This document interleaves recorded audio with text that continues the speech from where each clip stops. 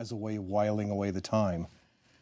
In India, a young woman has to tell a story every night to a king that's interesting enough that it will keep him from cutting off her head the next morning.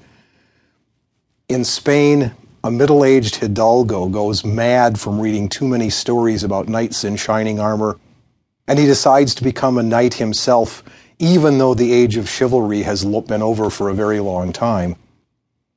In China, a Taoist and a Buddhist come upon a stone in which is inscribed a story about the decline and fall of a once great family, and they stop to read it.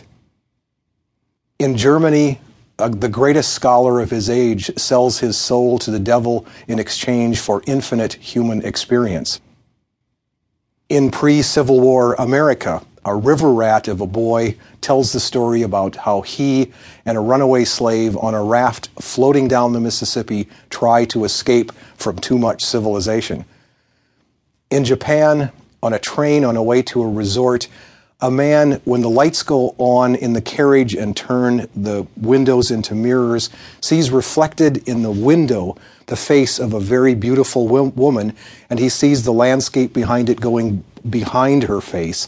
And then at one point, there's a distant light from a mountain which shines directly through the eye of the reflection in the mirror, and he wonders that light makes the eye look exactly like a star, and he wonders what this might possibly mean.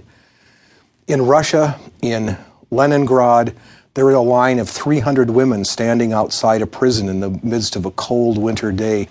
They have been standing here for days and days, and the prison doors never open. And one day, one woman recognizes another woman in line as a poet, and she turns to her and she says, "Can you describe this?" And the poet says, "Yes, I can." And in a little town so sad that it has no name, a professional storyteller one day sits down in front of an expectant audience, opens his mouth, and nothing comes out because his supply of stories has just dried up. These are just a few of the first moments in some of the stories that we'll be doing together in this course. Because while we will be studying the occasional play or the occasional set of lyric poems, our course will mostly be about stories and storytellers, and the ways in which stories have functioned for people in different times and different places through history. What we'll discover is that there's never been a time in human history when stories weren't important, even though in different times and places they have signified in very different ways.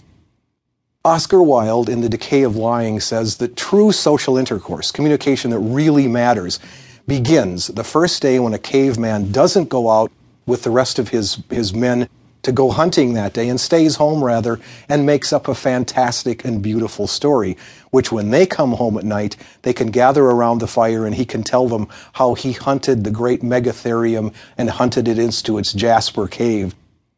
What Oscar Wilde also goes on to say in that same book is that man who made up that first story is the only person in human history that makes dinner parties tolerable.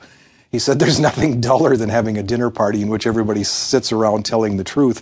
And so for him, the storytelling, the stories themselves are part of what makes social life possible. What Wilde is suggesting, of course, is that stories can be beautiful and elegant and can be treasured just for their beauty, for their entertainment value, even if they never kill a woolly mammoth. Gabriel Garcia Marquez, in his 100 Years of Solitude, tells a story about the people of Macondo who were at one time visited by an insomnia plague.